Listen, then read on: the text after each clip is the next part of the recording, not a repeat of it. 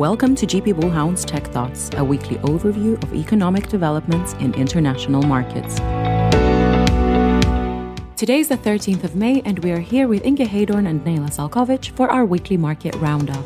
In today's episode, they will give an update on Q1 results from the past week, talk about Taiwan's April semis sales numbers, and give an update on gaming. But first, market news from Inge. Over to him. Thank you, Maria. The marketplace for technology shares has been really tough since Thursday. And it's not really driven by any macro points in so sense. We haven't had any. We had CPI and PPI this week, which were slightly worse than expected, but not much. We think the downturn really was driven by the fact that you had so many e-commerce players coming up with bad news after closing on Wednesday. Wayfair, Etsy, eBay, Shopify. And that's more seen like the state of economy in the US slowing down, and the fact that a lot of technology shares are still exposed to us, the consumer and the e-commerce market. So looking at the market for a moment, it seems like we have the grosses coming down towards technology, both in the hedge funds and in general fund community, meaning you're selling now the high quality names, Apple and Microsoft underperforming, and you see some of the lower quality names performing even on the positive side. And we see this as a sign that we're getting close to a bottom. And I also think the valuations are becoming much more interesting at this point. Going over to the quarterly results for this week, it's not that bad, the news, as it seems at first glance. If you look at semiconductor names like Microchip, really strong numbers, Infineon, good numbers. If you look at the equipment names, Tokyo Electron, really good numbers. If you look at the Taiwanese sales numbers, if you move into that also on semiconductor sales, April really strong from TSMC, UMC, VIS. So really healthy numbers. And then keep in mind then that we have a weakness in low-end PC, we have weakness in low-end phones, and that's still not affecting the market enough to bring it down. We're still seeing record high volumes in April.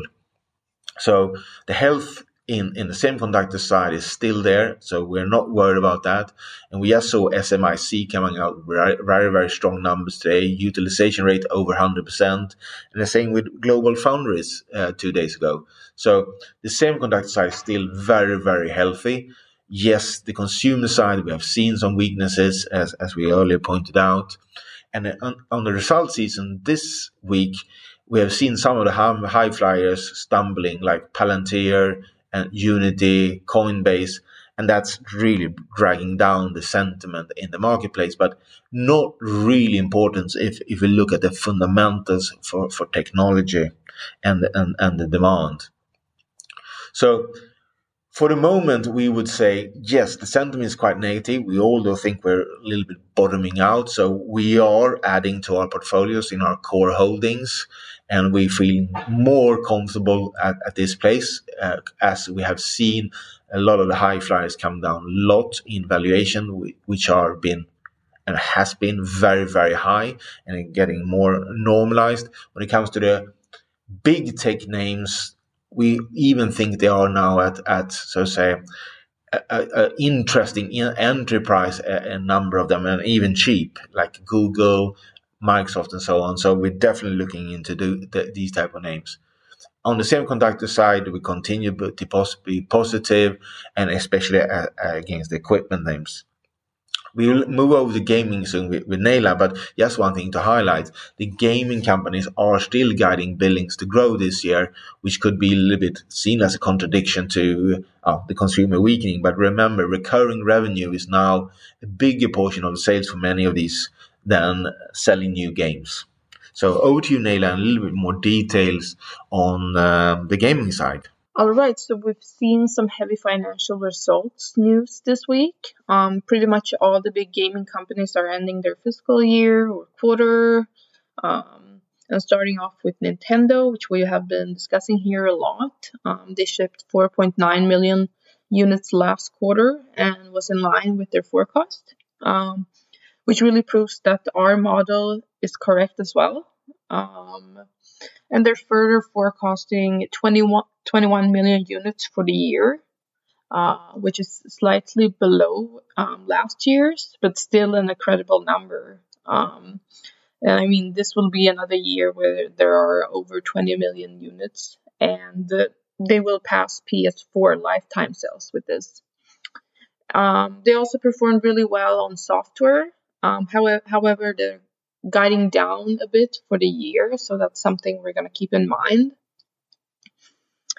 And looking at Sony, PlayStation for the quarter shipped 2 million units, and I mean this is really low, but also something we already knew. So in context, we know that this is driven by shortages and not really the demand, I would say.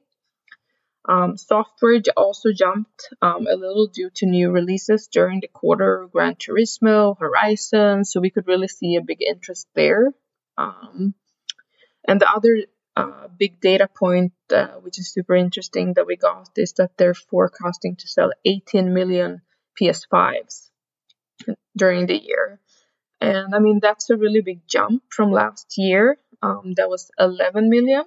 And I think these sales numbers seems high when Microsoft and Nintendo are forecasting lower hardware because of China going into lockdown again, for example. And I would say we don't really know how many more times this is going to happen. So yes, they kind of keep a high bar with these shortages.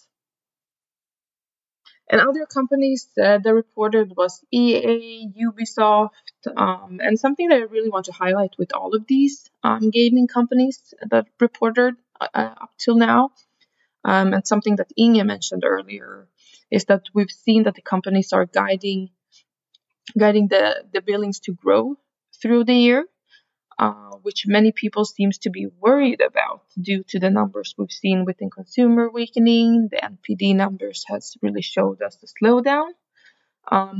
But I was looking through some reports recently, and I really want to highlight the recurring revenue here, which is in many cases more than 50% of the revenues. So particularly looking at Take-Two, for example, their Q3, they're reporting next week. But their last report and the recurring revenue was 64%. I mean, that's a lot. And I think that this shows a lot that the power is not only in the new big releases of these companies.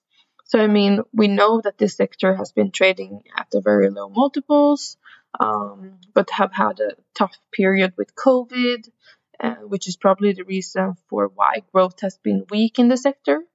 But nevertheless, I think the recurring revenue really shows that the stability of these companies and that we can expect so much more value from them. Thank you for today and see you next week. Bye.